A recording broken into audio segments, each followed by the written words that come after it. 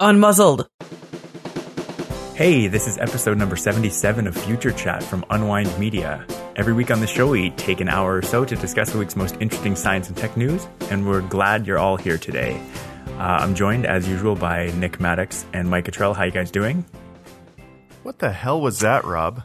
Feel very free today. I don't know What do you why. mean by that, Nick? Hey instead of hello? You always start the show with hello!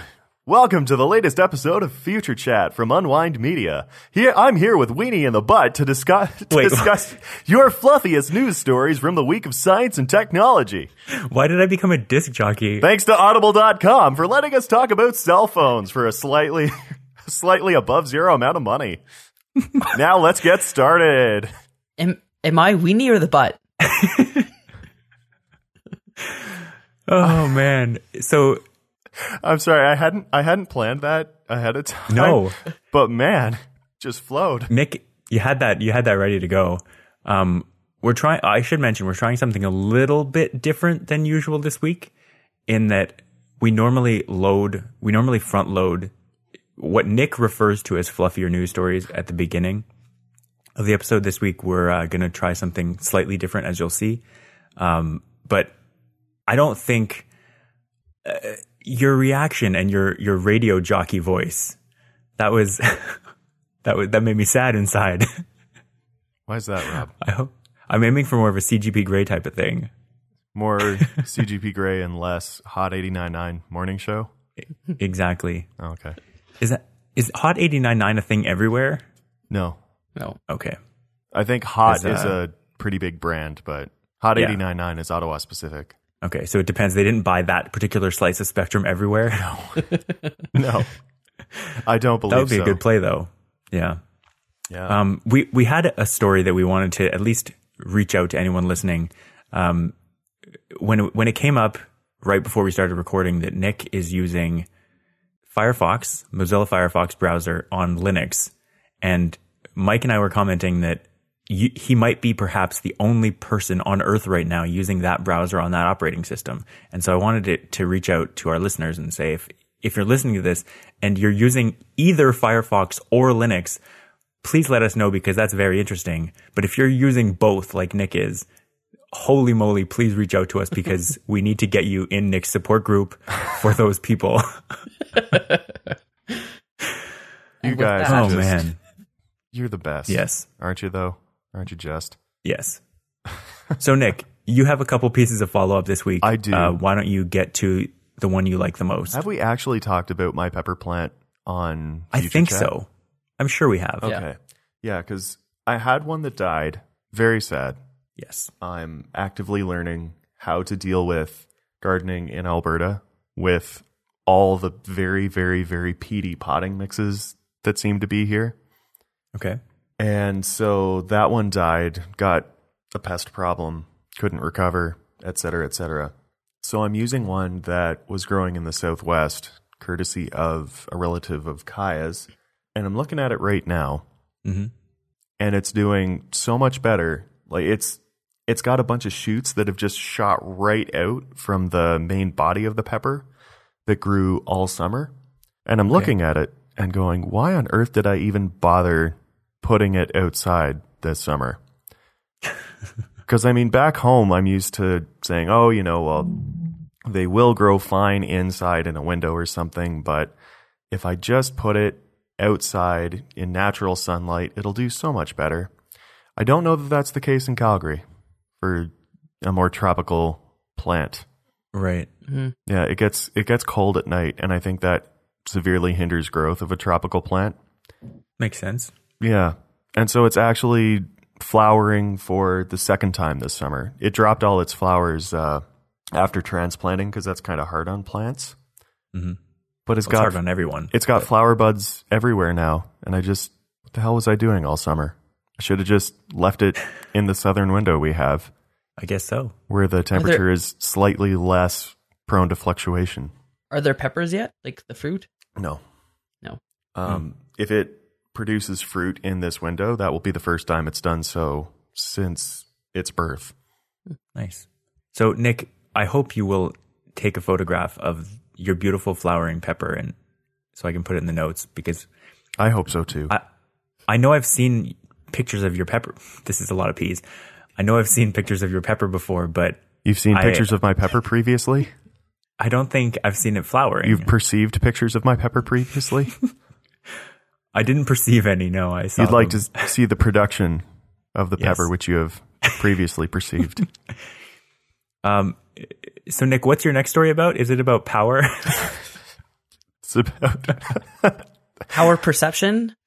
power production in my Yes. province. Yeah. So we talked about energy production a long time ago, and I was talking about how much I loved this one website from the Canadian Nuclear Society. And they obviously have just a touch of a vested interest because they want to show where the power generation comes from in Ontario and how much CO2 the nuclear reactors are offsetting. Right. And so we've looked at that a bunch. I look at it all the time just to get a sense of what the power generation statistics are like. Right. But do you guys have the link there? Have you opened I it? have it open right now, yeah. They've come out with the energy or the electricity generation statistics for Alberta. And I'm looking at it, and by gum, is that depressing. It's very depressing. Does nuclear fall under other in this case? Nuclear would be none. There's no nuclear in Alberta. At all? Okay. It's even, yeah. Okay. So when I keep would saying other be? that Alberta needs to get off its ass and build a nuke, that's why, Rob. They have nothing. Okay. What is the other? Because that's Yeah. even more than hydroelectricity. I'm really curious about what other is, because this appears to be a new site, because they don't have like the Ontario site has the statistics from the past 48 hours, but this doesn't appear to have that yet. Right. Probably, at least in part, because it's all coal, and that's pretty, like the only thing that would have a significant fluctuation would be wind, and that doesn't account for a whole Even heck of then. a lot. It's Yeah. terrible because coal is 4 gigawatts, gas is 3.5 gigawatts. Oh, looks like there's biomass and other is one of the charts. Yeah, Okay. yeah, and wind is 0.8 gigawatts. Right. It's like, God bless them, they're trying, but you're not even hitting 10% yet. Yeah. If you've ever hit, or if you've ever been in the far south of Ontario, or not Ontario, Alberta, wind is not as uncommon as you might think. It's super windy down there, and that's where there's just a ton of, what do you call them, windmills. If you And actually turbines, really, but Yeah. if you actually swapped the words Ontario and Alberta in your last statement, you would have exactly the same thing. Yeah. If you go yeah. down to southwestern Ontario, there's a big stretch of the 401 that's just like you're driving for, I think, a good 10 minutes at least, and it's all windmills. Good to know. Yeah. There's some. So I'm looking at Ontario's nuclear capacity at Bruce, Pickering, Darlington. Wait, Pickering and Darlington might be the same. Anyway, Ontario's nuclear capacity at its 3 generating stations. Mm-hmm.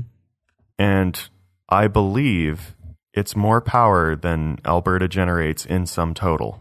That's a lot. more people. That's crazy.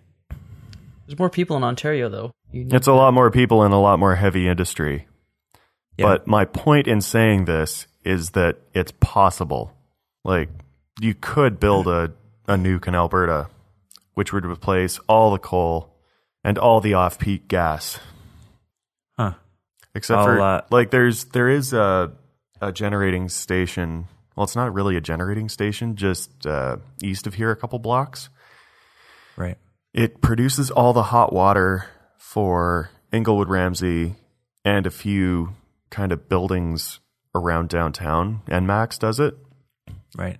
And I mean, that's hot water produced from gas. And I can kind of see the argument for that. It's hard to replace that with electrical at Yeah. significant or at non-prohibitive prices. Mm-hmm. But yeah, we could get rid of all that coal.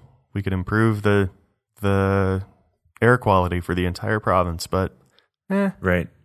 Well, the thing that I note here, the difference between the two doesn't even seem to be so much like, obviously nuclear is a big part of Ontario's, but Ontario, if there is coal, it's in a tiny other slice that's not even visible on the pie chart. It's like it's just a non-existent blip if there's any at all. I forget when exactly you got to Ontario, but that was a big thing with Dalton McGuinney's first term as Premier of Ontario. Right. He said that he wanted to get rid of all the coal generation in Ontario. And part of what he did it with was initiatives towards,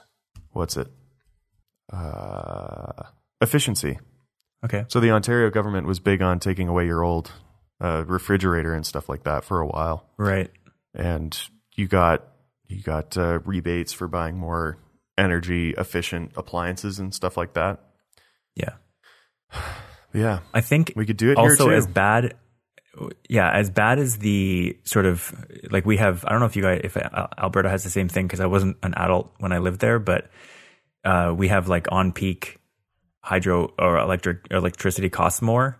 And as stupid as I think that is, it's a good disincentive for people to use electricity when they're going to be home, like that, the sort of 5 p.m. to 11 p.m. hours, like they disincentivize you from using electricity in that time by making you pay more for it. Yeah. They have it's a cash grab, but helpful. They have that for some commercial contracts, I think, here, but for residential, they don't operate with that. Right. They'll have like a daily, you can either be on a variable rate or fixed rate pricing for your energy, depending on the day. But it's not, on the month, I think. I think it changes each month if you're on the variable rate, but it doesn't fluctuate throughout the day depending on your time that you use it. Right. So people who are interested in this kind of stuff, I'm going to put a link to both the Alberta and the Ontario one because they're interesting. Okay. Okay. Now, I guess I'm going to say this is our big topic this week. It was only this week that the cabinet was announced, right? Yep. Yeah. Like time is just passing super slowly in my mind. We got a new federal cabinet in Canada with our new government being elected. And the three of us are all pretty excited about it, even though me saying it, I sound pretty low key. That's because I've had some time to process this. But Mike, you were saying that you feel free. Like you yelled freedom at the beginning of the episode. Yeah, I don't know. The whole bamboozle of the Harper government, like it was something to be truly ashamed of being in Canada. And like I just saw article after article being written of how undemocratic and ridiculous the whole system was. And, CBC did multiple documentaries on it, and scientists themselves came out and said, like, we are literally being muzzled. And that wasn't an exaggeration. There were actually articles published in the journals Science and Nature about how terrible Canada's policy was. Yeah. Right. And that's embarrassing. Yeah. No if you're a scientist and the journals which would publish the best of your work ever are going, yeah, by the way, Canada, get it together. You're like, oh man. Yeah. Yeah. But no, it's been amazing to see how quickly this change has come. Like I was saying before, it's not like it took, a year and a half to start this process. It was effective immediately. Scientists are free to speak about their work. And we're extrapolating just a little bit because this is based on a meeting that they had at Department of Fisheries and Oceans. Yeah. But yeah, that's all I wanted to get in there. Yeah, but the unmuzzling is effective immediately. Like they did it verbally because they wanted to expedite the message. They wanted scientists to know that they could talk about their work. Yeah. And they were encouraged. There wasn't really an official policy. Right, exactly. That's the best part. Well, there was an official policy to muzzle them in which you had to go through your communications officer or something like that. And I don't know if you had this, Rob, but we had a communications officer at NRC. Like he came in about when I was leaving and just disgusted with how things were going. He was? Yeah, he came in midway through my term. And we all kind of whispered to each other, what does he actually do? Like he put up some TVs in the lobby, which are running a slideshow, but what does a communications officer do in NRC? And then it became apparent later that, oh God, this is actually terrible. Yeah. But It's happening. Right. So at this point, I think it would be it's nice to have a communications officer because like the media has gotten so important in getting your message out. But it's important to have a communications officer that is like has some scientific background, isn't hired by government to talk about government talking points. One of the things that I have seen, like the muzzling thing, like if you go and watch the documentaries that have been made by the CBC, and I think the Fifth Estate did a really good one that we talked about in our episode from last summer. The Silence of the Labs. Yes, Yeah. that's the one. I think I watched that one after that show. Yeah. Yeah. It's not illegal to talk about your work, but if you did so, you would lose funding and or lose your job. And so the Liberal government turning around and saying, we're not going to do that. You should talk about your work. We encourage you to share your findings, and we're going to fund science properly. Like it's just a good sign, and it's something that you can do immediately. It's something you can get into government and say, listen, so scientists, share your work. We know you've been literally muzzled by the previous government. And I don't know if you guys heard about this, but the Canadian embassies, like our foreign affairs workers, people in other countries, have gotten the same message. They got a memo from the Trudeau government saying, you can also talk. Like, we encourage you. Everything used to have to go through the Canadian government in Canada under Harper, but now people are foreign people. I don't know what the words are because it's not my specialty knowing about this kind of stuff. Like, I just heard about it, but basically people in our foreign embassies are now able to communicate openly, like basically do their own diplomats. That's the word. They're able to go through and discuss foreign policy with foreign leaders and other people directly. They don't have to go through the Canadian government to make sure they're doing their job properly according to what the Harper government wanted.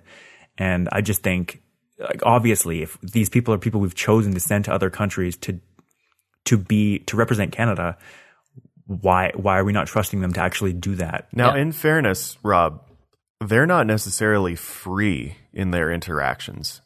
They've been encouraged to be energetic and friendly with international media. And I'm not sure that's the freedom that we want for our diplomats, Rob. Some days maybe they don't want to be energetic and friendly. What then? That's then? True. What if you have a bad day? Yeah. This is as bad as Harper. So there's a couple points here that I thought were interesting that were based on some quotations from who was it? Just the guy that was being interviewed in this article. Oh, Swerdfager, I think. Mm-hmm. So a couple points was that scientists would be allowed to speak freely about their work, quote unquote, with only limited and publicly stated exceptions. So whatever those might be, I don't know if it's like, say there's like an Ebola outbreak in Canada. That's the kind of thing that you'd want to kind of figure out what's going on before scientists just came out and said stuff, possibly. But the government would say, we are currently not, commenting on this at the moment. We'll release a statement whenever, kind of thing. I'd imagine that'd be a situation where you wouldn't just want everyone just kind of saying stuff without coming up with a game plan. And then the other thing was, they said that scientists will talk about science. They're not really in a position to talk about things beyond their scientific purview. So again, that's, I don't know if it's kind of like a reading between the lines kind of thing, but it's like, if it's about your work and your results, then talk about it. Otherwise, you're not really needed to comment on it.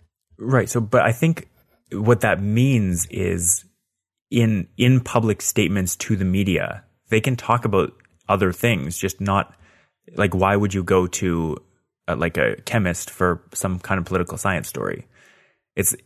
You wouldn't want their opinion. So it's like government workers, public service people are supposed to remain objective politically. And so I think that's what that is getting to, is that you wouldn't want them, you still want them to remain objective politically. But when we're talking about science, when we're talking about their work, they are free and encouraged to share any details they have about it with the media. Yeah.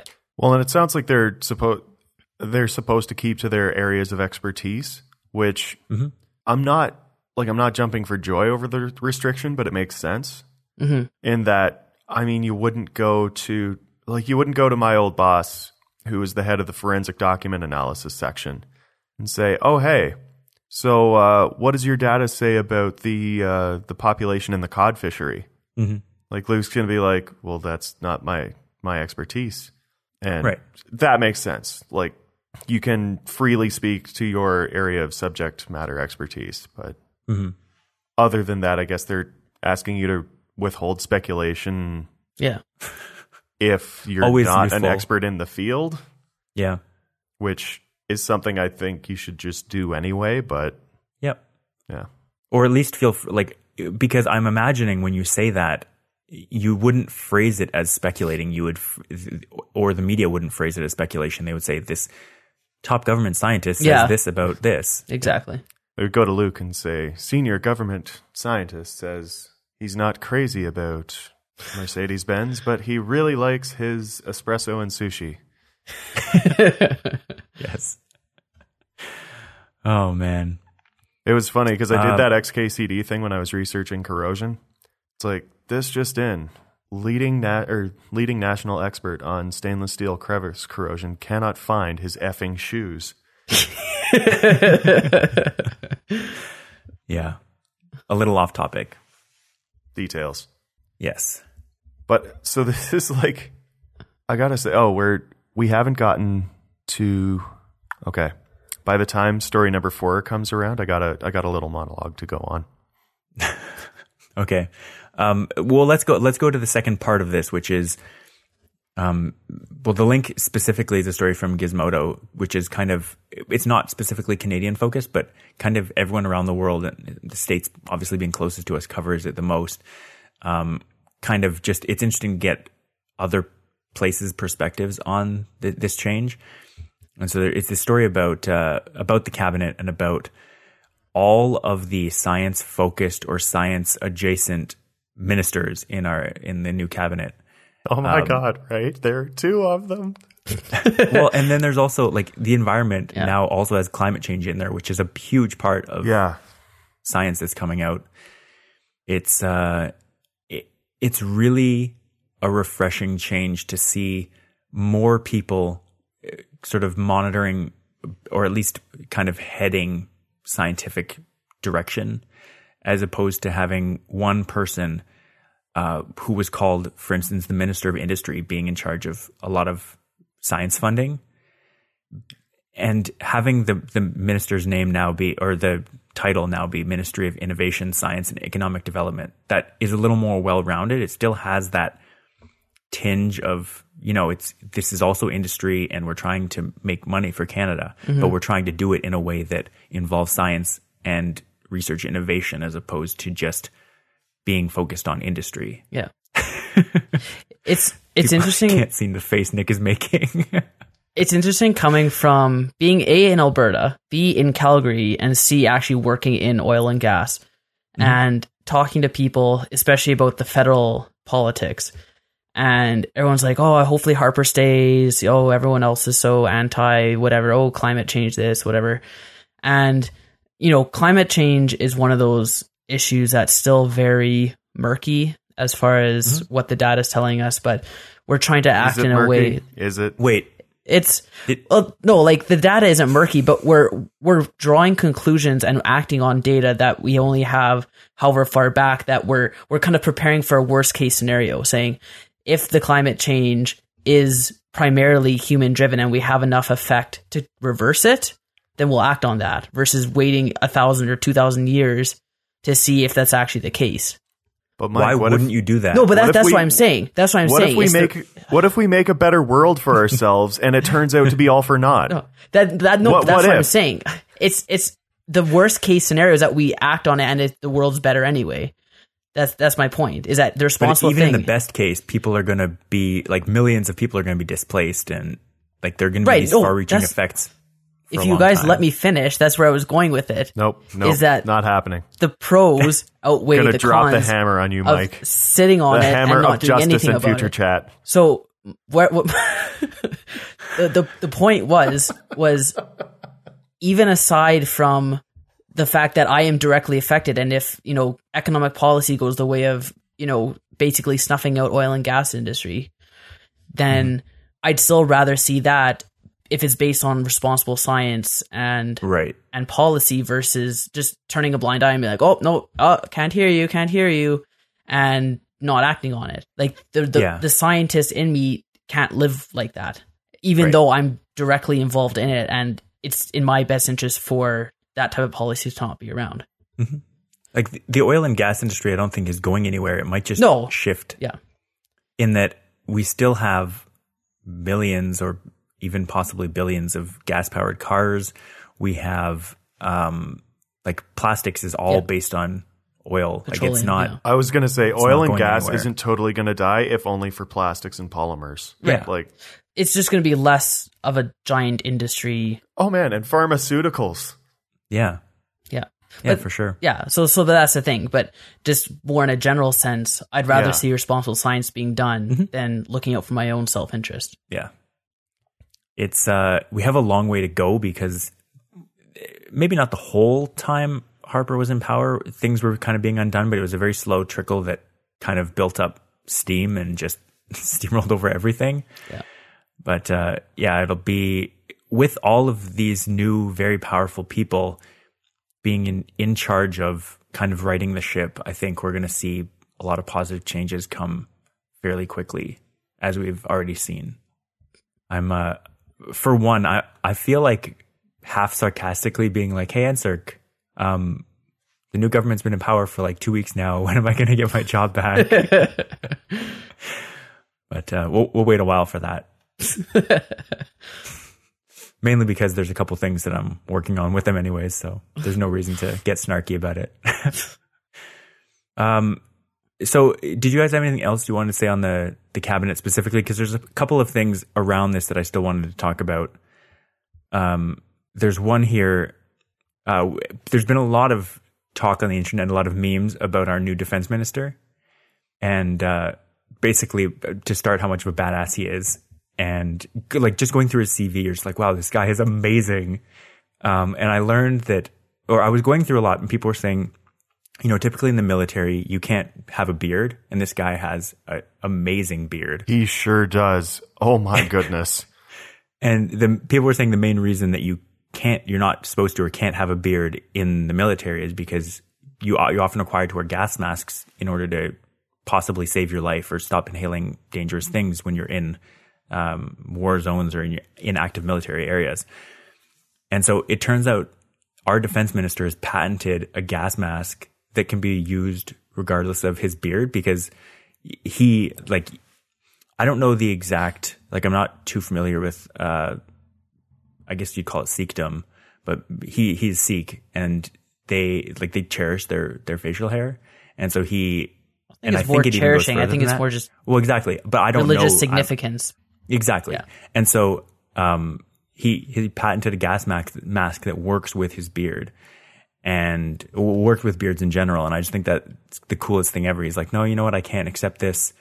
I'm not going to shave for this, but I will develop this technology so that we can, like, because he realizes the value of having a gas mask and one that actually has a proper seal. And so he did it. I just thought it was really, I gotta say, interesting. With our ministry, like, I look at a lot of the new cabinet, and like I looked at the old one and went, you know, well, we've got a lot of these MPs and they haven't really done much of anything. They're just, you know, they decided to run this way and they got it. Like, yep.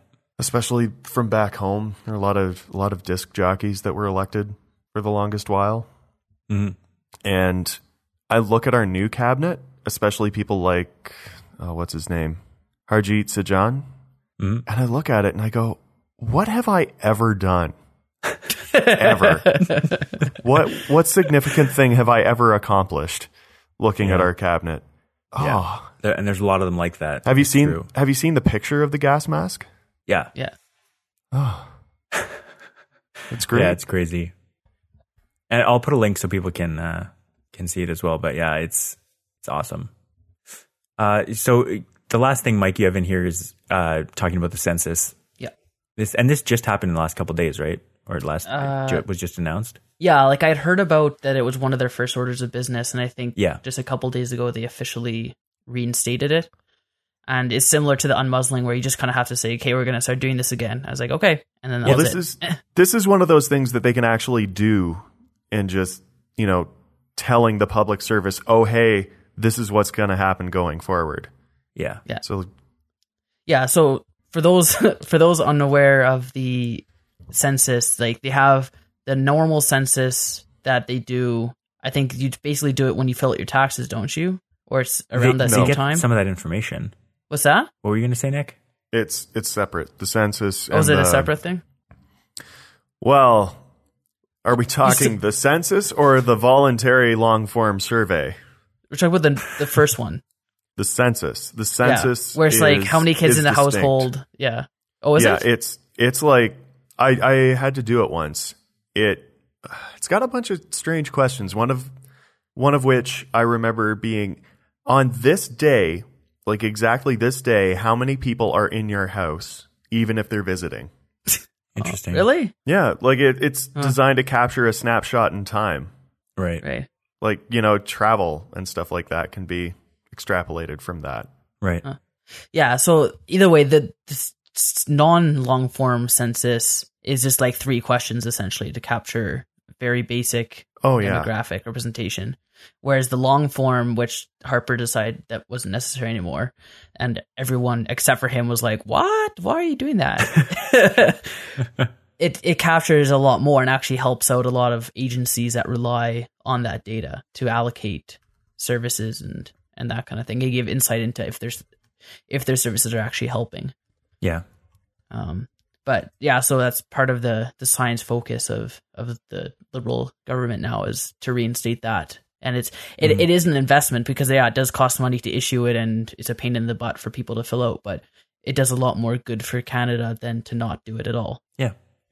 One of the sort of themes that runs across this entire conversation is that it seemed like, and maybe it wasn't specifically this, but it seemed like under the old government, it was just like, oh, data doesn't matter. We'll assume things and we'll figure it out. Whereas, like, obviously, on the face of it, that's just a terrible policy. But like getting rid of scientific data about climate change, shuttering all kinds of environmental research, getting rid of the census, like it's just like we don't need this data. We'll just guess and go with our gut on whatever policies we want to implement. And the Liberals are just like, no, we should get data so that we actually have sort of information-based decision making. And it's a positive step no matter how you look at it. Putting something like the census in, ostensibly the Conservatives got rid of it to save money because it's useless and is expensive. But from the point of view of sort of long-term planning, it's incredibly useful to have that information, even if it's not looked at in a year or 2 years, if it's looked at 5 or 10 years down the road or 100 years down the road. Like it's very useful information to have. Yeah. I just wanted to jump in and say the reason that the census died, ostensibly, is that Harper, the publicly communicated rationale anyway, was that if you don't fill out the mandatory long-form census, or at that point, there was a prison sentence associated with it. And so the publicly communicated thing was, it just doesn't make sense to send someone to jail if they don't fill out a census survey. And I remember the big criticism of that was that, since they started the census, and I think that would have been back around the time of Confederation, since they started this long form census, no one has ever gone to jail for not filling it out. Things have escalated to the first and second steps of not filling out the census, but no one has ever stared down a 5-year prison sentence and said, no, I will take this 5 years of my life because I don't want to fill out this 10-minute survey. Yeah. You can even half-ass the survey. They're not going to check. Yeah. Right. Yeah, you'll just be considered an outlier if your answers are completely out to lunch. Yeah. We have a friend that she did her master's in stats or something like that. Or she did a lot of stats work in her university career. And she actually said, Canada was a world leader in statistics on its own citizenry. And StatsCan was, a world leader in this kind of data acquisition and processing. And now it's just gone. Like, it's just, you killed it with one fell swoop. Because if it's not mandatory, then it's not reliable data. Right. And so I'm just so happy. Like, my main concern with this election was, like, starting out, it was the muzzling of scientists and the long-form census and just evidence-based practices in general. Yep. And after that, like, the funding of science and technology. And it's just, with the exception of funding, I'm looking at it and it's all happened. I'm just so happy. Yeah. They've just looked at the situation and gone, this doesn't make sense. We should fix that. And then they just fixed it. Yeah. Just because. Yeah, I was worried when they came in that it's like I was holding my breath for the changes to happen, and I was hoping I wouldn't be proven wrong, that they'd take, half their term to actually put them into practice, or that they wouldn't come at all. But I think they're showing very intentionally that they're sticking to their platform promises and making change right away. Yeah. Hashtag real change. We'll see if they can keep up the meaningful change. And, like, I don't think anybody is just with no sort of thought in the back of their mind that maybe this could change. And, like, everyone's has their eyes open because we've been dealing with 10 years under pretty objectively terrible policies. But I think everyone has seen so far during the campaign and up to the first couple of weeks, I think everyone's seeing that so far it seems like it's just across the board great. It's hard to have something bad to say about it.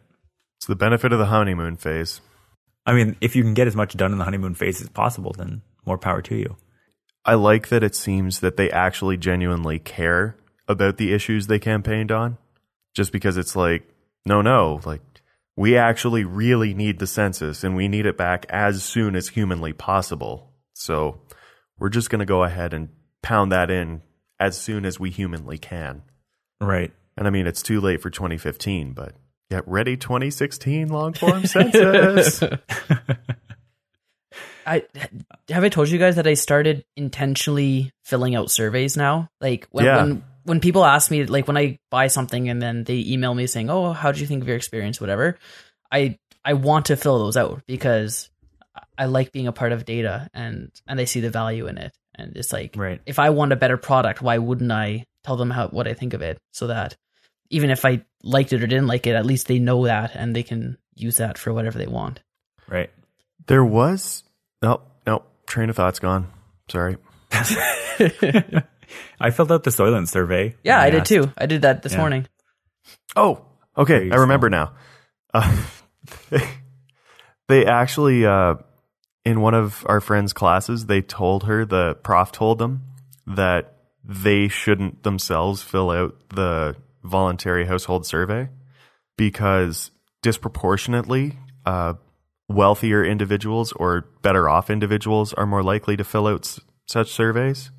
And so I said, if we keep filling it out as we will, all the data is going to be skewed towards people who are well off, and it's going to look like we're doing okay when we're actually not capturing all the data. And so, surprise, surprise, bunch of university-educated progressive thinkers like filling out surveys and appreciate the importance of data. Wait, if it's mandatory, hopefully that would get rid of some of that. But that's the thing. It's a concern. Yeah. Who was saying that you shouldn't fill it out? A university professor, to remove the data bias. But that's not a bias if it's actually Oh, you're saying it's not representative though, because Yeah. Right. It's an interesting thought, but make it mandatory and then that goes away. The benefit is that we don't have to worry about such things anymore. Hopefully. Right. That's the plan. All right. Why don't we switch gears here for a bit? Mike, you have just the words BlackBerry Priv in here. BlackBerry released a new phone. It's Android based. What did you want to say about it? I think it's interesting because we hadn't heard from BlackBerry since they released the Z10 line. It was more conventional smartphone focus versus their previous offerings where there wasn't a touch screen. Actually, the one that before they had the touch screen, but it still had the main physical keyboard as the focus of the phone. The Z10 didn't, the Q10 did.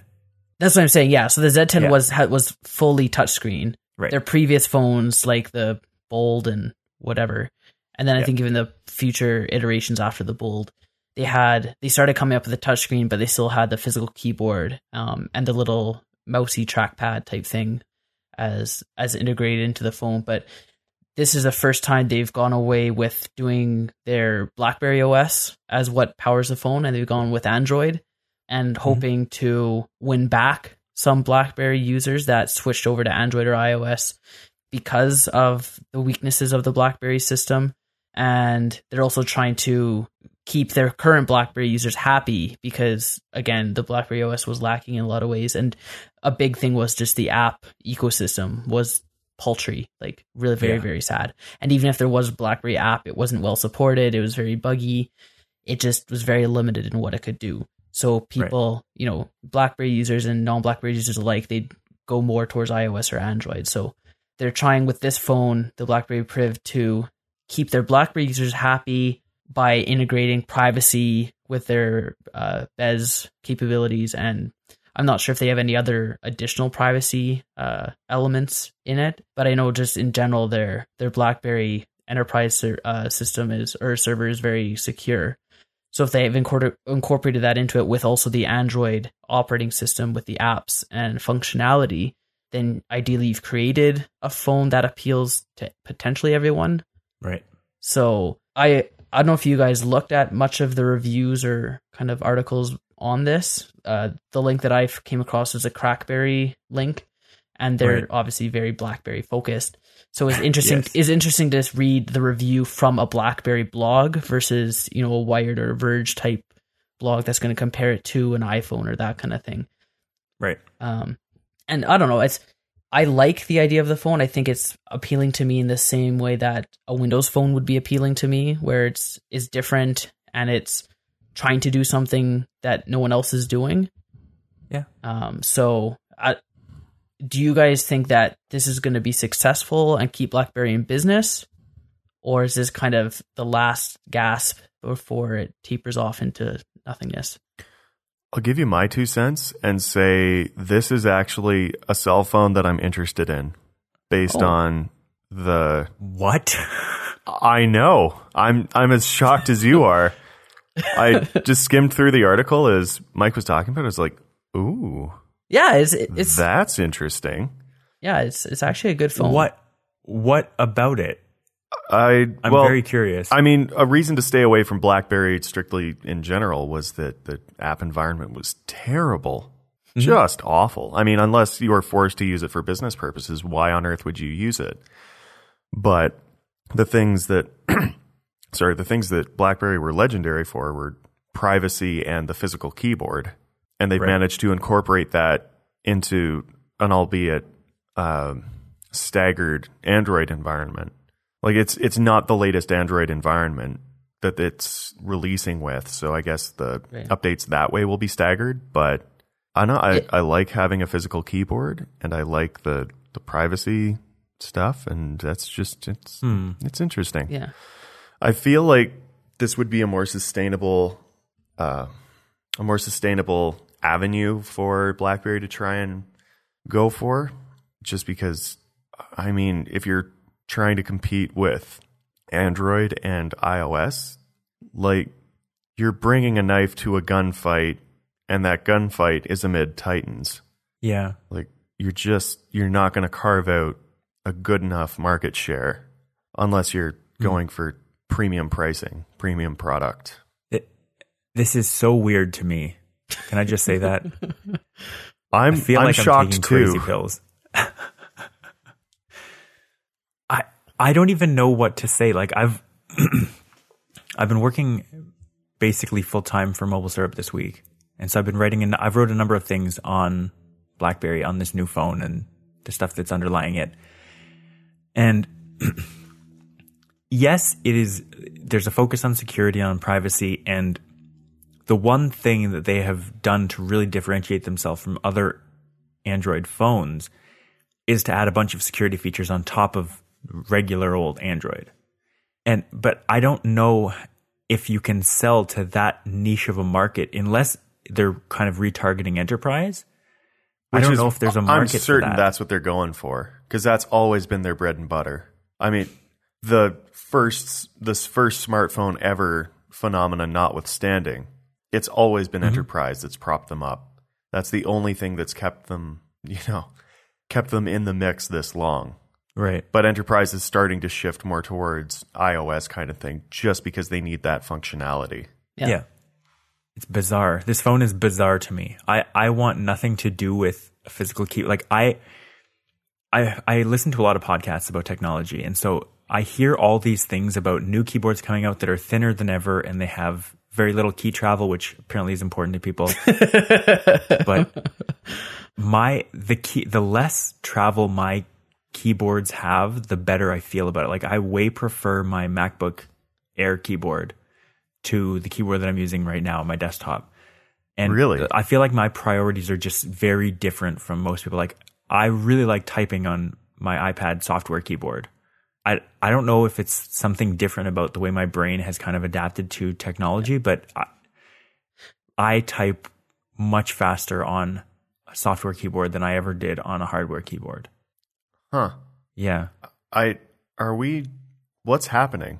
Nick's all excited about this new cell phone, and Rob wants nothing to do with it. I don't think, like, I personally have no benefit. I'm not trying to, anything that I do with my phone, I'm not trying to necessarily keep private, with the exception maybe of text messages, which are, like, on iOS, they're encrypted anyways. And with regular SMS messages, there's no encryption whatsoever.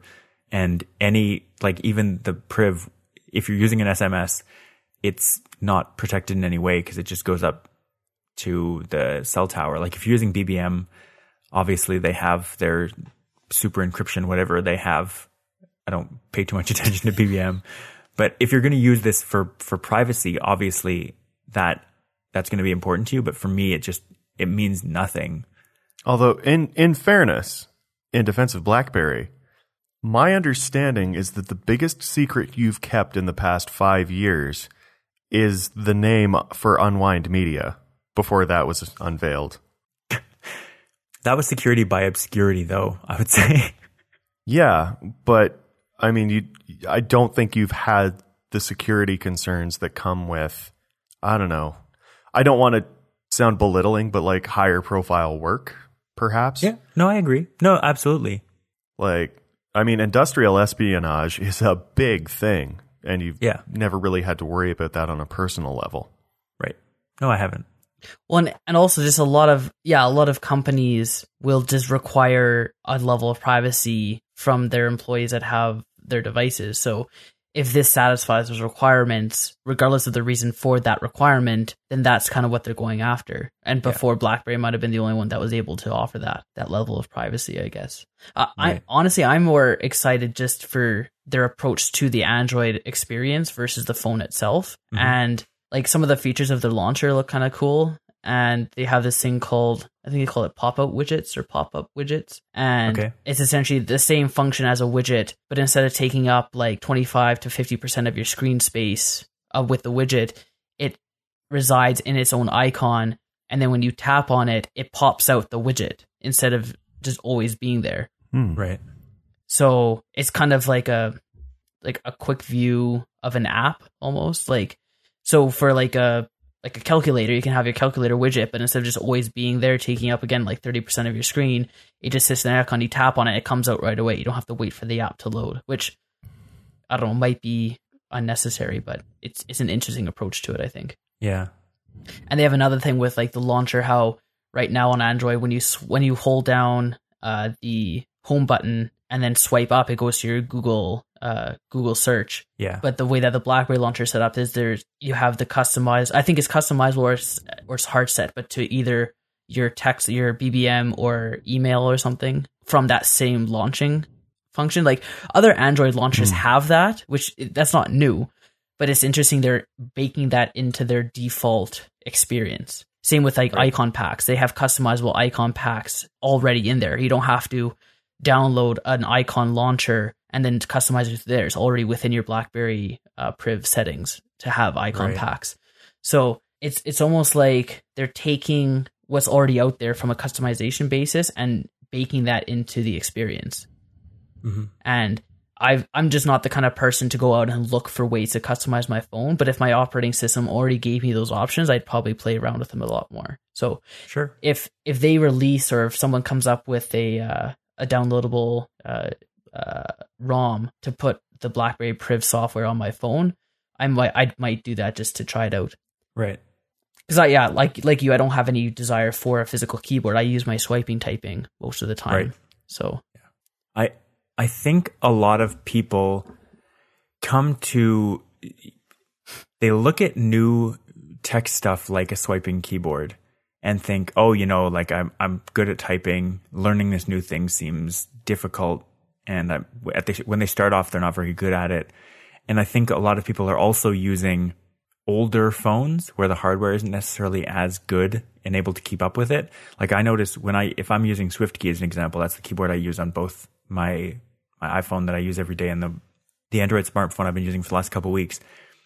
It's very obvious the difference that the software has when you're using it on different hardware. Like using SwiftKey on iOS is completely like at 60 frames a second. It's completely smooth. Whereas using it on Android, it's kind of juddery, and the Google keyboard does a lot better job at it. But the SwiftKey keyboard, I think I like more overall, but I can't use it on Android because it's just too juddery. what difference do you have, or have you noticed between SwiftKey and the Google keyboard? Not huge differences, but that being the main difference that I've noticed. So why not just use the Google keyboard on your... That's what I've been using. Oh, okay. The nice thing about SwiftKey is that it syncs your kind of key map, I think they call it. So if you, for instance, you miss kind of like if you're swiping around past the E key to hit E on your way to a word, yeah, and you always kind of miss it by a millimeter, it will learn that and it'll make the virtual E larger than it looks. Oh, okay. And so I've found that very valuable, having that sync between devices. Yeah. And just keep track of all the stats I have and their prediction stuff. So my dictionary, for instance, is also synced across the two. Yeah. So that's the main reason for that. Right. I don't know. I wouldn't be too upset with a physical keyboard just because, like, I do like swipe and I use it a lot. But I feel as though the number of times I have to differentiate between were and we're and stuff like that. Oh, man. Yes. And wheel and well and aisle and ill. It's like... Yeah. Yeah. Id and I'd. Yeah. Mine never predicts I'd. It goes ID. Yeah. It's like, really? Yeah, it's like, as much as I like to talk about Freudian psychological theory, no, I am going for I'd, the past tense Yes. of I, or, you know, Yeah. or the abbreviation of I would. Contraction, yeah. Like, Yeah. ugh. The thing that I have, the way I feel, I guess is the best way to put it, about a physical keyboard is the same thing I feel about a car. When you need it or when you want it, it's so convenient and amazing. But when you don't want it, it's still there and it annoys you. It's not, though, because it's a slider. No, but it's still there. Like, imagine if It's that keyboard not. wasn't there. The phone would be so much smaller. No, it wouldn't. The screen slides over the keyboard. No, but I mean in volume, not necessarily in. I'd still footprint. disagree. No, but that's the way I feel. Okay. Like no matter how small it can be, like the fact that it slides out to have the keyboard, like it's a nice way to put a keyboard in there, in that it'll go away if you don't want it, but it's still there. It's still physically taking up that room, which is the same thing a car does. Like if you have a parking space everywhere, a car is incredibly convenient. But the fact is, there are places you can't. Rob, nobody cares about your feelings. Well, that's not true. I care about my feelings. Well, Julia might too, but you're not the majority here. Well, I know, but there are people that feel the same way as I do. I'm not alone in this. This isn't a debate or a competition. We're just talking. Yeah. I know what you mean. If you've ever tried to park a car downtown during rush hour, during peak hours, you know that, like, that's the way I feel about a keyboard. Like I'm just like, I would love to just be able to get out of this car. I think that's a very poor analogy and a bad reason, but I know that's I know the what you same way mean. I feel. It's that I'm trying to explain with an analogy the way I feel, and that's the way I feel. Rob just slides out the keyboard. Oh, this is so cumbersome. I hate it. I just hate it so much. That's not really what I'm saying. It would be nice, and that's why Uber, I think, is finding itself being so popular, is that when you don't want a car, you don't need to have a physical car there. But like if you don't want a keyboard, yes, it slides away, but it's still physically there. And if I had it, like the reason that I've avoided phones that have physical keyboards for forever is that that's the way I feel. I would still know it's there, and it would still bother me that it's taking up all that space. When you can have a software keyboard, like not only that, but like you don't on a phone with a physical keyboard, you don't have a number pad, you don't have alternate keyboard, you have to do tricks with software or having different keys mapped to different places depending on context. Like there are a lot of things that get more complicated with a physical keyboard compared to a software one. And so just for me, I'm not trying to extrapolate to every human alive. Some people really like the physical keyboard, but I'm saying for me, it's very rigid and it doesn't go away. You're constantly having to carry a keyboard around with you with your phone, even though it slides away neatly beneath the phone, which is a great piece of design for someone who wants a physical keyboard. Yeah. I wouldn't want that trade-off. 50 extra grams you have to haul around every single day of your miserable life. Okay. Right. So you guys didn't answer my question about if this, like what the future holds for BlackBerry. Are they going to just stick to hardware now? Oh, God knows. I think it depends on enterprise, because if they're successful and they can reach enterprise again with this, I think they'll be able to do well in that area. But if if they end up just competing with other Android phones, then it obviously won't go well for them because it's more expensive, it's more complicated. They're trying to differentiate themselves in ways that I think most smartphone users don't necessarily care. The only people who are going to care are people who have stuff to keep, like corporate secrets, for instance, being the most obvious one. But I don't think the sort of black and white, edgy type of marketing they're going for is going to target enterprise all that well. I think it's going to be their outreach to enterprise and existing business that they've had that's going to be like, wow, this is a good focus on security and privacy. I'm going to do this. But if they're just trying to differentiate themselves to normal Android customers, I don't think that's going to work very well because there are a lot cheaper alternatives where people won't notice the difference. Yeah. Can you imagine if the government of Canada started getting contracts again and Rob had to have one for work? If it's for work, if they're going to give me a phone, I don't have to use it. Yeah. I just used Outlook on my phone to connect to my email when I worked there. And that's what I would always do. I use my iPhone the same way. That's all I use my iPhone for is email. Well, that's what I mean. I wouldn't use if they gave me a BlackBerry Priv at work, I wouldn't ever use that phone. When I did have one back when I was working for a different team at NSERC for 3 or 4 months, not that I didn't get many calls on it anyway, so it didn't really matter. But when I did call people or when I did want to do something, I would just do it on my phone because I had my email there, I had my calendars, I had everything that I needed there. Yeah. So it's not really necessary to me. Yeah. I think what you were saying before was interesting with it's not going to make a difference to people because your average user is going to walk into their Fido store, their Tele store, Best Buy, and they're going to say, okay, I'm looking for either an Apple or an Android phone. Mm-hmm. And they're going to look at the price first. And that's really all they're going to, and they'll say, oh, does it work with whatever? Like if you have some sort of peripheral or accessories, like, oh, does this work with my headset or whatever? And as long as it kind of checks off those boxes, they're not going to care if it has, a nifty little thing with the operating system or, the physical keyboard might in that case be a selling point. It's like, oh, that's cool. That's actually worth getting that phone because of that. But the finer details with how, the privacy or how the operating system works, that probably won't make a huge difference versus just the price itself. Yeah. Are we done with the Priv for now? I think that was a very good conversation, but I feel like we should probably move on. Yeah. Next up, we have some world news about, specifically, I think, relating to energy in different places in the world. Nick, why don't you start us off? I shall. Geothermal power in Kenya. Apparently, Kenya is going through a bit of a power revolution. The federal government is investing heavily in geothermal power generation. And apparently the current generating capacity in Kenya is something like 2,000 megawatts or something like that, but they could stand to quintuple it with the projects they're looking at. But I mean, obviously the main detractor with geothermal is that you have to burrow down like 3 kilometers or something like that. Right. Maybe it's more. Maybe I'm misremembering that, but It's on that order of magnitude, yeah. you got to dig a big hole, and 2/3 of the cost of any geothermal project come from the construction, because after that, it's more or less passive. You're just tapping into the heat of the earth. Right. And I don't know, it's interesting because it sounds like there's so much generating capacity there just going untapped. And if it's there in Kenya, I'm sure that you could electrify a lot of Africa along the same lines. Mm-hmm. And I wanted to get your guys' thoughts. Like, what do you know? What are your thoughts? What are your feelings on geothermal, just to start with? Mike, do you have anything you want to say right off the bat?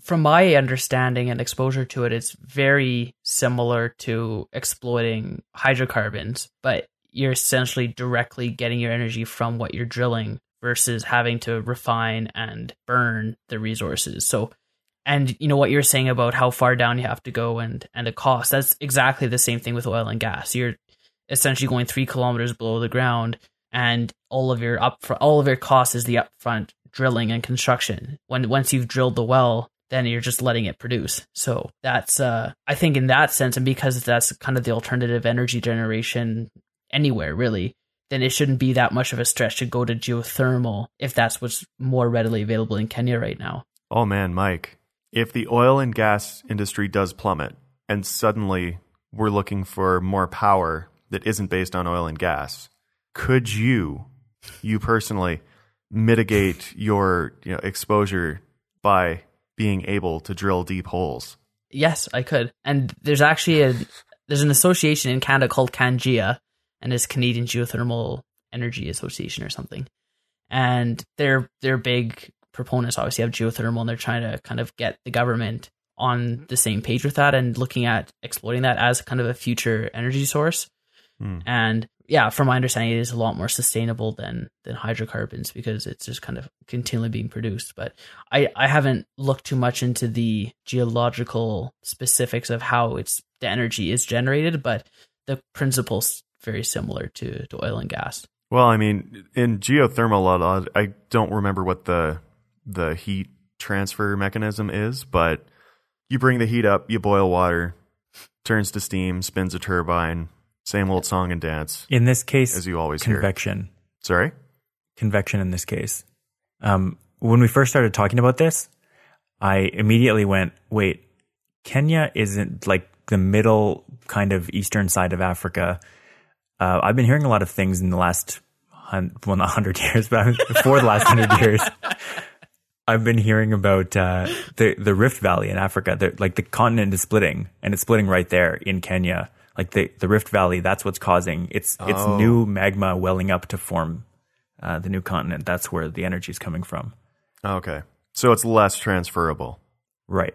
This is a very specific region in the world where there's just a bunch of hot earth coming up, and love that hot earth. Yeah, they're taking full advantage. Well, apparently, wait. So, Iceland... Rob, what are you saying? I don't understand what you're getting at with that. The continents are splitting right there. Right. Like it's been happening, and so there's new magma coming up. Like there's new crust coming up to fill the void. Yeah, just like it is in the middle of I guess both oceans, like both Pacific and Atlantic oceans. It's forming new land there, and the way that happens is that new earth is coming up to fill the void, and it's hot. Right. It's coming from below. Yeah. Well, the geothermal activity is not restricted just to those types of zones, though.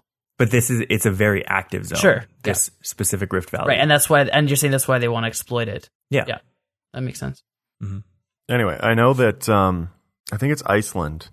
Yeah. They do a lot of geothermal because it's just seismically active or some such. And they also, thank you. They also have a lot of hydropower just because it's mountainous and in the middle of the ocean. So lots of rain, lots of hydro potential. And for a long time, their power was so cheap that a lot of aluminum was smelted there because of a quirk of, economics. It was cheaper to load aluminum ore onto a cargo ship, ship it to Iceland, have them refine it in Iceland, and then send the aluminum back. Mm-hmm. It was cheaper to do that than to refine it all there. And that's also why Quebec has a lot of, or used to anyway, had a lot of aluminum mining, smelting, yada, yada, yada, because they have so much hydropower up in the north. But I don't know, maybe Mike can answer this. Do you think this has applications in Canada at all? Which part? The geothermal? Geothermal. You just asked me that already. Did I? Yeah. I'll answer again and say, yeah, I do think it's something that should be looked at. Obviously, yes. We have a lot more diversity in our energy generation right now, as we talked about earlier in the show. So I don't think we'd be as reliant on it as places that's kind of their only alternative energy source. But it's definitely something that should be looked at, especially because we have devoted so much energy and time into developing the oil and gas exploitation that you may as well use those same resources to exploit the geothermal, because it should be a very short leap to looking at a different type of resource, being geothermal versus oil and gas. Huh. Okay. Sorry, go ahead. I just wanted to say, before we move too far away from the whole like economic efficiency of places that have energy versus places where it's cheap to do things, if everyday people knew just how many different industries use that tactic of shipping stuff across oceans to process it somewhere else, I think they would go a little bananas thinking about it. Yeah. Like most textiles are the same way, where they just ship fabric across continents, across oceans to have it sewn up and then shipped back to be sold. Didn't we talk about the TPP last week? Or is that you guys that talked about it? I think it might have. I think it was you two that talked about it. I think we had a big discussion on it. Yeah, in East Meets West, you guys talked about it. Oh, yeah, we talked about it with Matt. Yeah. I think. Yeah, and how that's why you have trade agreements, is to do that for each other. Right. Mm-hmm. So, yeah, that's all I had to say. Also, and a fun note, a lot of bananas are exported across oceans because, yes, the travel of bananas will drive you bananas. Sorry, what were you saying, Nick?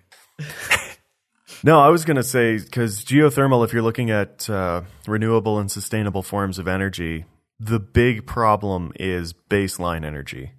And currently, the only technology in Canada, anyway, that seems prepared to deliver baseline energy is nuclear. But geothermal I wanted to say the other thing, and I just said the same thing again. Biomass is often pointed to deliver baseline energy. But, I mean, there's only so much biomass that you can generate and then burn for power. Right. But geothermal, I assume you'd have to go deeper in Canada than you would in Kenya to get the same kind of return. But I don't know what else you would use for that baseline power in a renewable, sustainable power mix. Right. What's the definition of baseline power? So baseline power it's similar to kind of baseline load in that you need some power there all the time so that people can do stuff when the sun isn't shining and the wind isn't blowing. Right. As opposed to like peak generation, stuff like that, and that's one thing where solar and wind is supposed to be really good for, because solar especially tends to coincide with periods of peak demand for people. Mm-hmm. So, I mean, heavy Oddly industry enough. is off. Yeah, yes. Crazy, right? Heavy industry is often going just full guns when the sun is shining brightest. Yeah. And so a lot of solar generation and stuff like that is good to deal with those periods of peak demand, and solar and wind tend to be complementary. So that's how you deal with, people wanting to do things during the day, but you still need someone to keep, electric baseboard heating or whatever going at night so that people don't freeze, or to charge your Tesla for the next day's driving. Right. And stuff like that. And that's like baseline being not necessarily scalable like gas-fired plants are. Mm-hmm. Because gas you can easily scale to deal with on peak demand, but nuclear not so much. Yeah, I think that's where batteries come in, though. That ideally, when it's off peak, you shouldn't need that much energy. Enough. Yeah, but that's a lot of batteries. It is. That's fair, but I think we're heading in that direction. Yeah. But I mean, the ideally. hope is you would have something like biomass or, I mean, geothermal maybe. Nuclear especially is good for it to just, keep things humming while nothing else is generating. Yeah.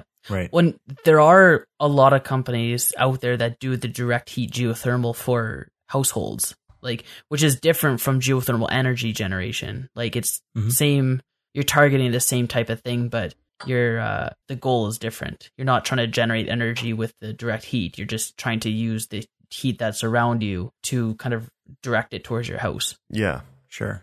Yeah. And apparently that's like a 20-year cost recuperation or something like that. Yeah, it's probably. Sorry, I'm also trying to move my computer on the fly because the sun is moving. And by the sun is moving, I mean we are moving around the sun. But look at me being all geocentric. Yes. Speaking of solar, there's another story from around the world you want to talk about, Nick. I do. Morocco is poised to become a solar superpower. Holding for gasps. 3, 2. What? Why Morocco? Intriguing. I'll edit that to make it make sense.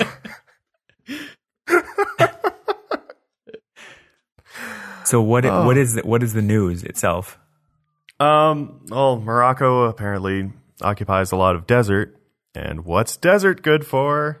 Solar power. Solar. Woo! Isn't that where they put when they make those diagrams that show Yeah. the amount of solar panels the Earth could run off? It's like Northern Africa. That's where they put the solar panels. Yeah, they put it in the middle of the Sahara. They're like, look, this is all the space we need to occupy. And it's like, that's great because transmission costs aren't a thing. This is spectacular. Why didn't we think of that before? Yeah, all we have to do is tell whatever population is there that their needs are no longer important. Right. But yeah, I mean, similar to Arizona in the States, you have these vast swaths of land that are all they're really doing is pumping out sunlight.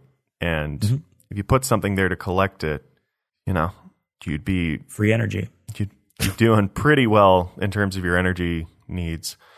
But Morocco is currently working on doing a few super projects, and it's deserty, vast expanses of land. But I feel this speaks to some issues with solar power, and I'd like to get your thoughts. One thing worth mentioning is that it's not, what do you call it? Like normal solar panels. They're parabolic reflectors focused on, a very small steel pipe, which is painted black or some such.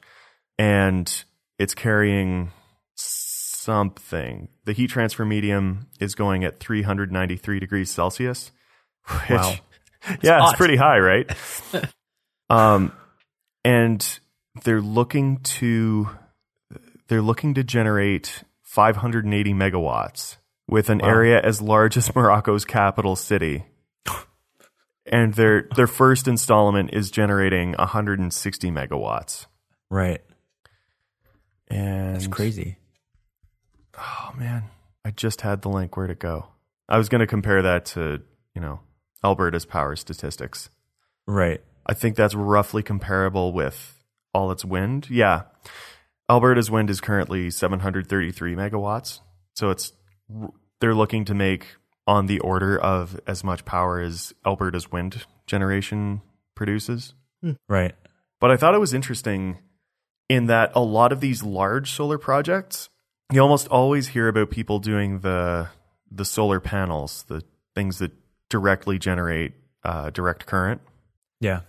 But nobody ever talks about this kind of stuff where you have solar reflectors on, flashing water to steam and spinning a turbine. But in terms of mega projects, that's usually what happens. And I'd like to get your thoughts on that. Just the two different systems compared of collecting solar energy from the sun? Sure. However you interpret that question, Rob, I want to hear your thoughts. I mean, they're both interesting. Obviously, I would hope that some amount of research has gone into this project that has determined that this is the more energy efficient and less cost overall. Like, they go through the balance of factors and figure out that this is the most efficient way to do it. then more power to them. I don't think there's a huge amount of difference. I know that solar panels tend to take a lot more precious metals to actually make efficient, whereas these reflectors are probably cheaper they're definitely cheaper to make, but they're probably sort of cheaper from a geological / precious metal type of sense. So you will probably be able to make this at scale a lot more easily. And I'm assuming that efficiency is pretty good, given that efficiency is often proportional to the hot reservoir versus the cold reservoir. That differential. Yeah. If your hot reservoir is almost 400 Celsius, that's pretty good. Yes. Yeah, absolutely. Yeah. Obviously, every place needs to size and specify its power generation according to its needs. So I'm not familiar with what Morocco is looking for, but I'm just only assuming that solar and I don't know what you'd call this. I guess it's still solar, just not solar panels or photovoltaic. It generates power differently. Like it's still, you can generate, however many gigawatts, but the current or amperage or however you want to call it, capabilities are probably different between the two. Right. I can only imagine, spinning a turbine versus having to store the power in a battery and then step it up and all that kind of stuff. So I don't know enough about power engineering to know what the differences exactly are, but I'd imagine there are differences that came into play that caused them to do this. And yeah, maybe the prohibitive cost of the solar panels themselves were part of that. Yeah. I think that there's a lot more maintenance required with this when you're dealing with extreme heat and flowing water and spinning turbines versus a fairly non-eventful solar panel energy collection. So there's that to take into consideration, but it's definitely a different approach. And like Nick, you were saying, you don't really hear about these as much as you do with the photovoltaics. So apparently another big part of this is that, it's heating these things up to incredibly high temperatures, but there's also a storage tank where the heat can be transferred. Okay. And it can be stored up to 8 hours. And so that can kind of deliver some of your off-peak demand as well, which without batteries is not something you can do with photovoltaics. By the way, Mike, thank you for saying the word photovoltaics, because I had been searching for that mentally for tens of minutes and coming up completely blank. Huh. So, did you guys see the picture of the farm? It looks crazy. I just clicked into it. Yeah. It's cool. Yeah. And even I remember reading in high school about solar power and, all the different ideas they had for what solar power could be. And a lot of the really large scale power plants they had envisioned in the 70s or whenever those books were from. Mm-hmm. A lot of it had to do with mirrors and something to point the mirrors at. Yeah. Huh. Reading about what their goals are is very interesting. Talking about, they're already looking at transportation lines to cover basically the entire country and countries around it. And obviously, the Muslim faith is very important in Northern Africa and in the Middle East. And they say that the ultimate objective given by the king is to get to Mecca, to power Mecca. I imagine that would be incredibly valuable, sort of politically and culturally, to be the ones providing power for such a important place.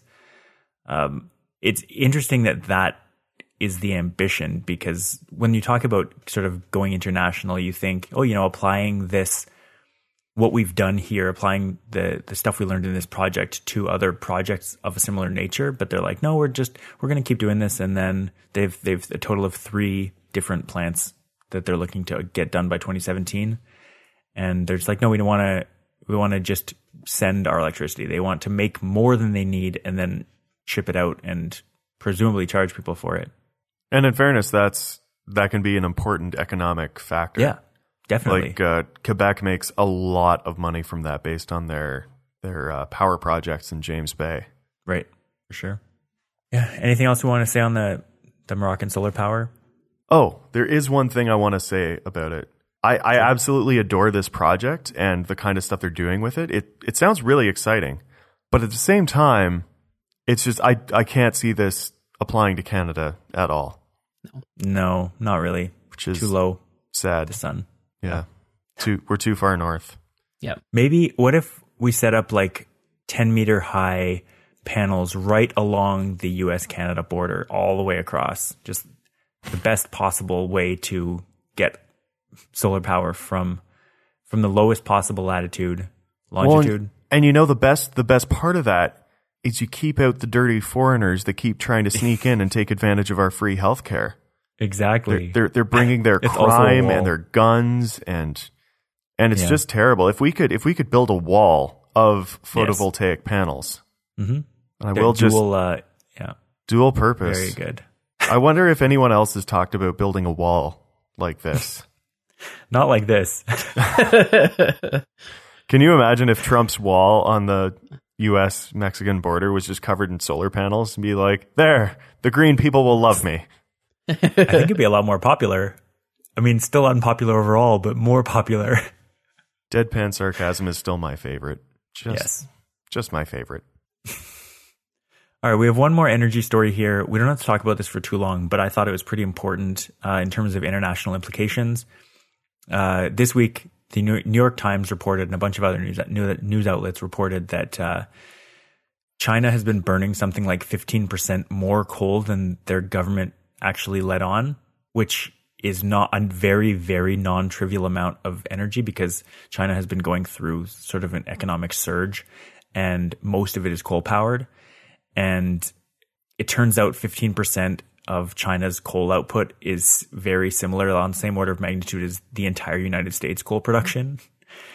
So I thought this was incredibly interesting and just kind of gives you a glimpse into, yes, we talk a big game internationally, different countries, about energy production and how they're making energy and how it's affecting our climate, how it's affecting sort of economy in general.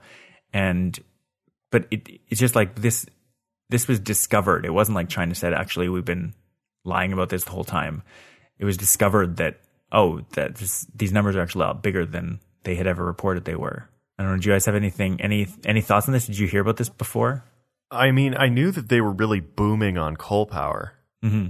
And that's just, I think they're officially classed as a developing country. Like they're pretty good at industrialization, but a large part of the country still doesn't have things like running water. Right. So, I mean, they're industrializing, and the way that nations have historically industrialized is to burn coal.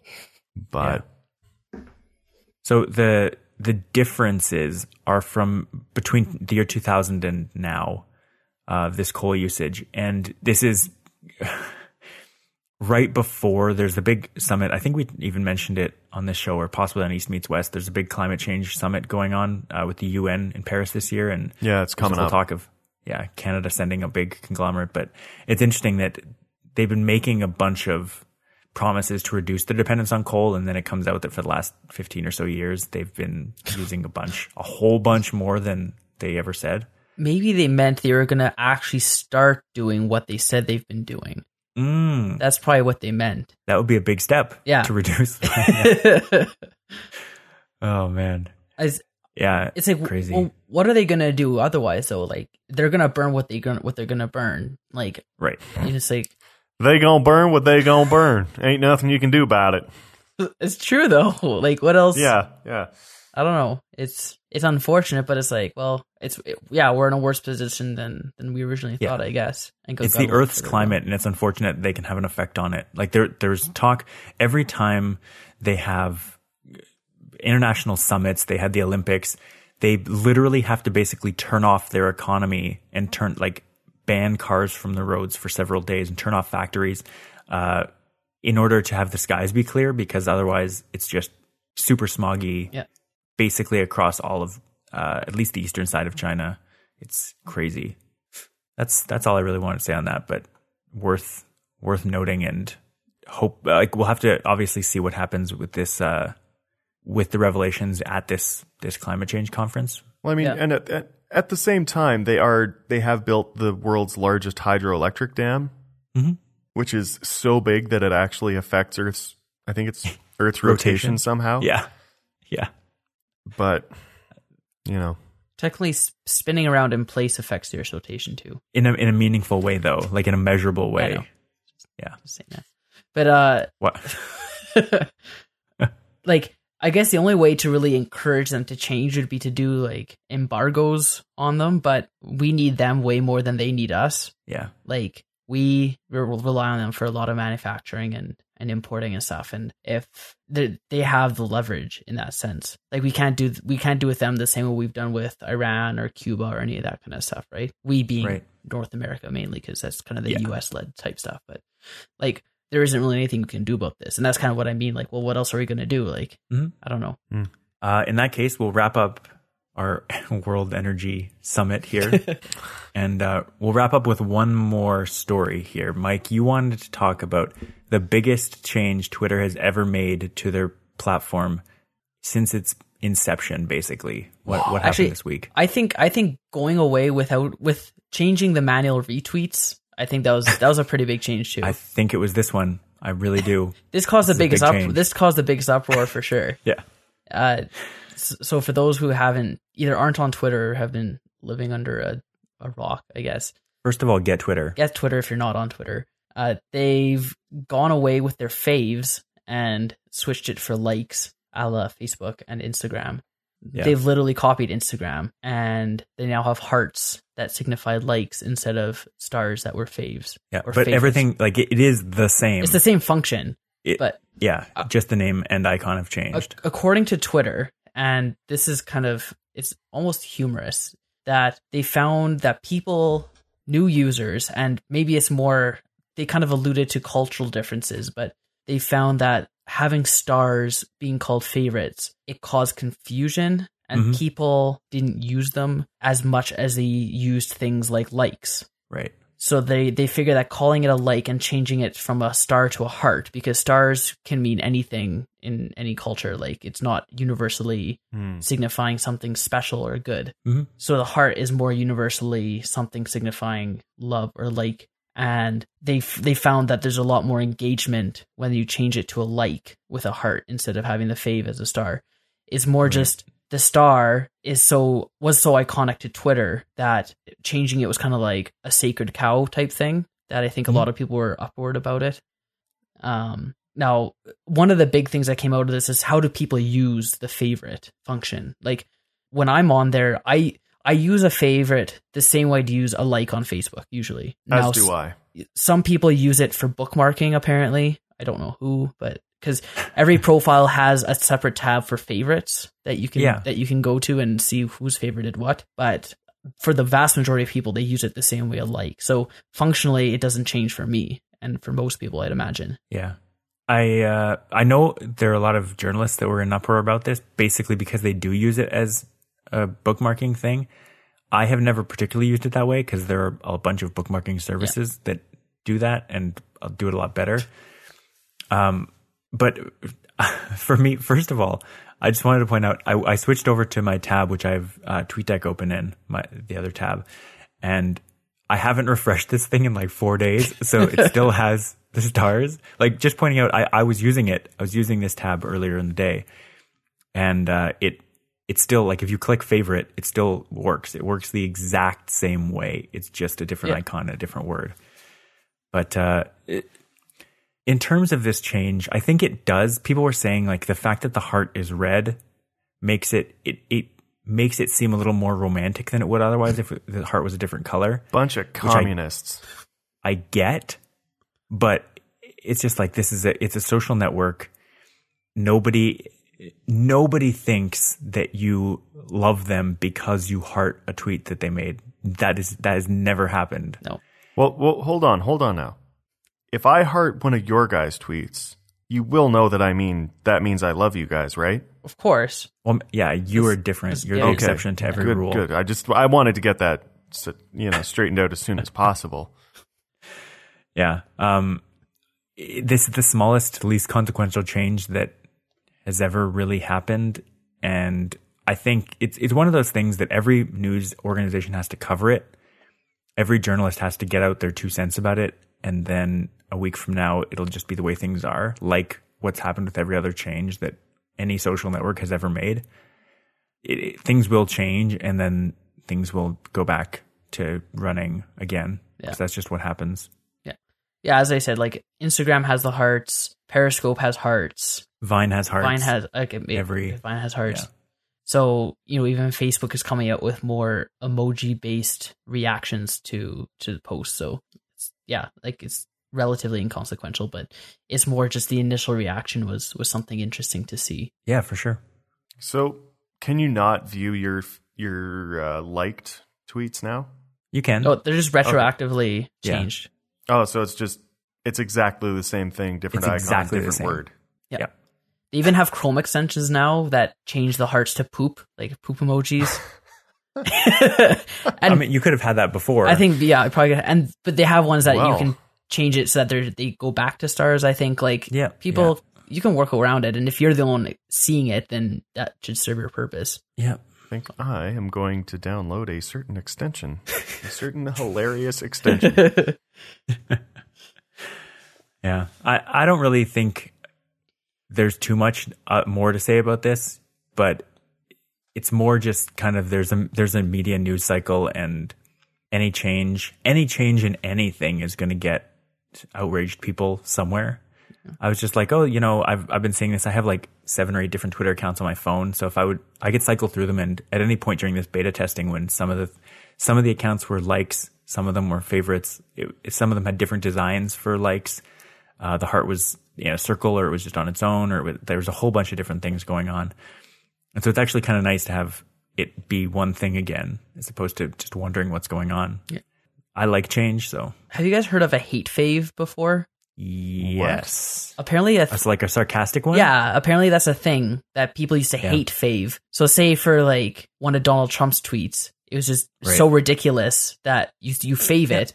But it's like, wow, this is ridiculous. Yeah. But now people feel that because it's a like and a heart, you can't do the same thing. Like it does. Absolutely can't do the same thing. It doesn't get across the same emotion. It might even be better served.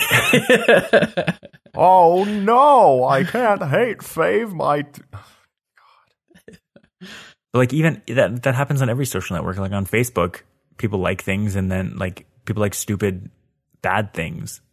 That's just the way humans are. Yeah. I don't think changing the word makes any difference. You guys happy with this week? Yeah, it was a good week. Yeah. Good. Because we're done for the week. That was your chance to get in any last words, and you did not take it. Thank you everyone for joining us for Future Chat this week.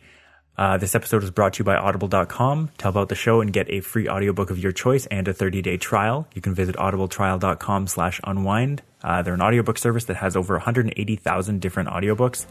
And go try one out today. You can help out support the show. If you haven't tried it out, 30-day trial, why not? We'll be back here next week again with more science and tech talk. And you can find past episodes of the show and more at unwindmedia.com/futurechat. See you next time. Toodaloo. Ciao. All right, guys. Tweet just went out. If I don't see several hearts there, I'm going to be upset. Why did you dot all of our mentions? You only have to dot the first mention. Really? I don't understand Twitter, guys. So, Nick, if your tweet starts with an @ symbol, it will only go to the people who are mentioned unless a third party follows the 2 people involved.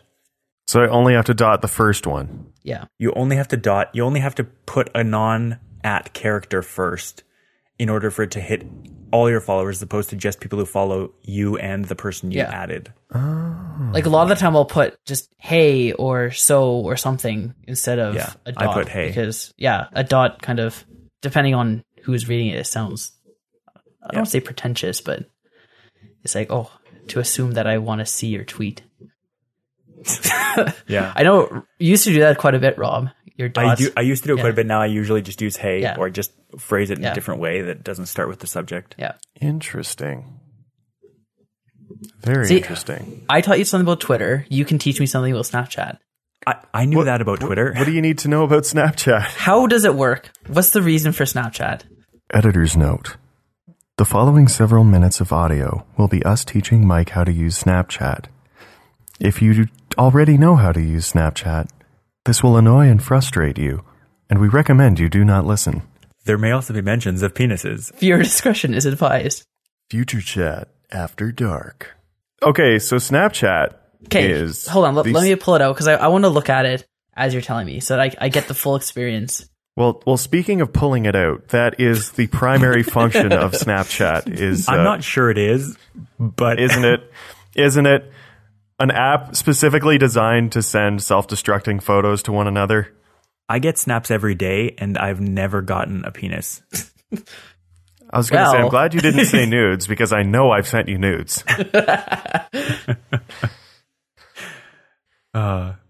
So, Mike. Okay, so you sent me this picture of your soy. You sent me this picture of your Soylent bottle, right? Yes. If I was to write back, LOL, how would I do that?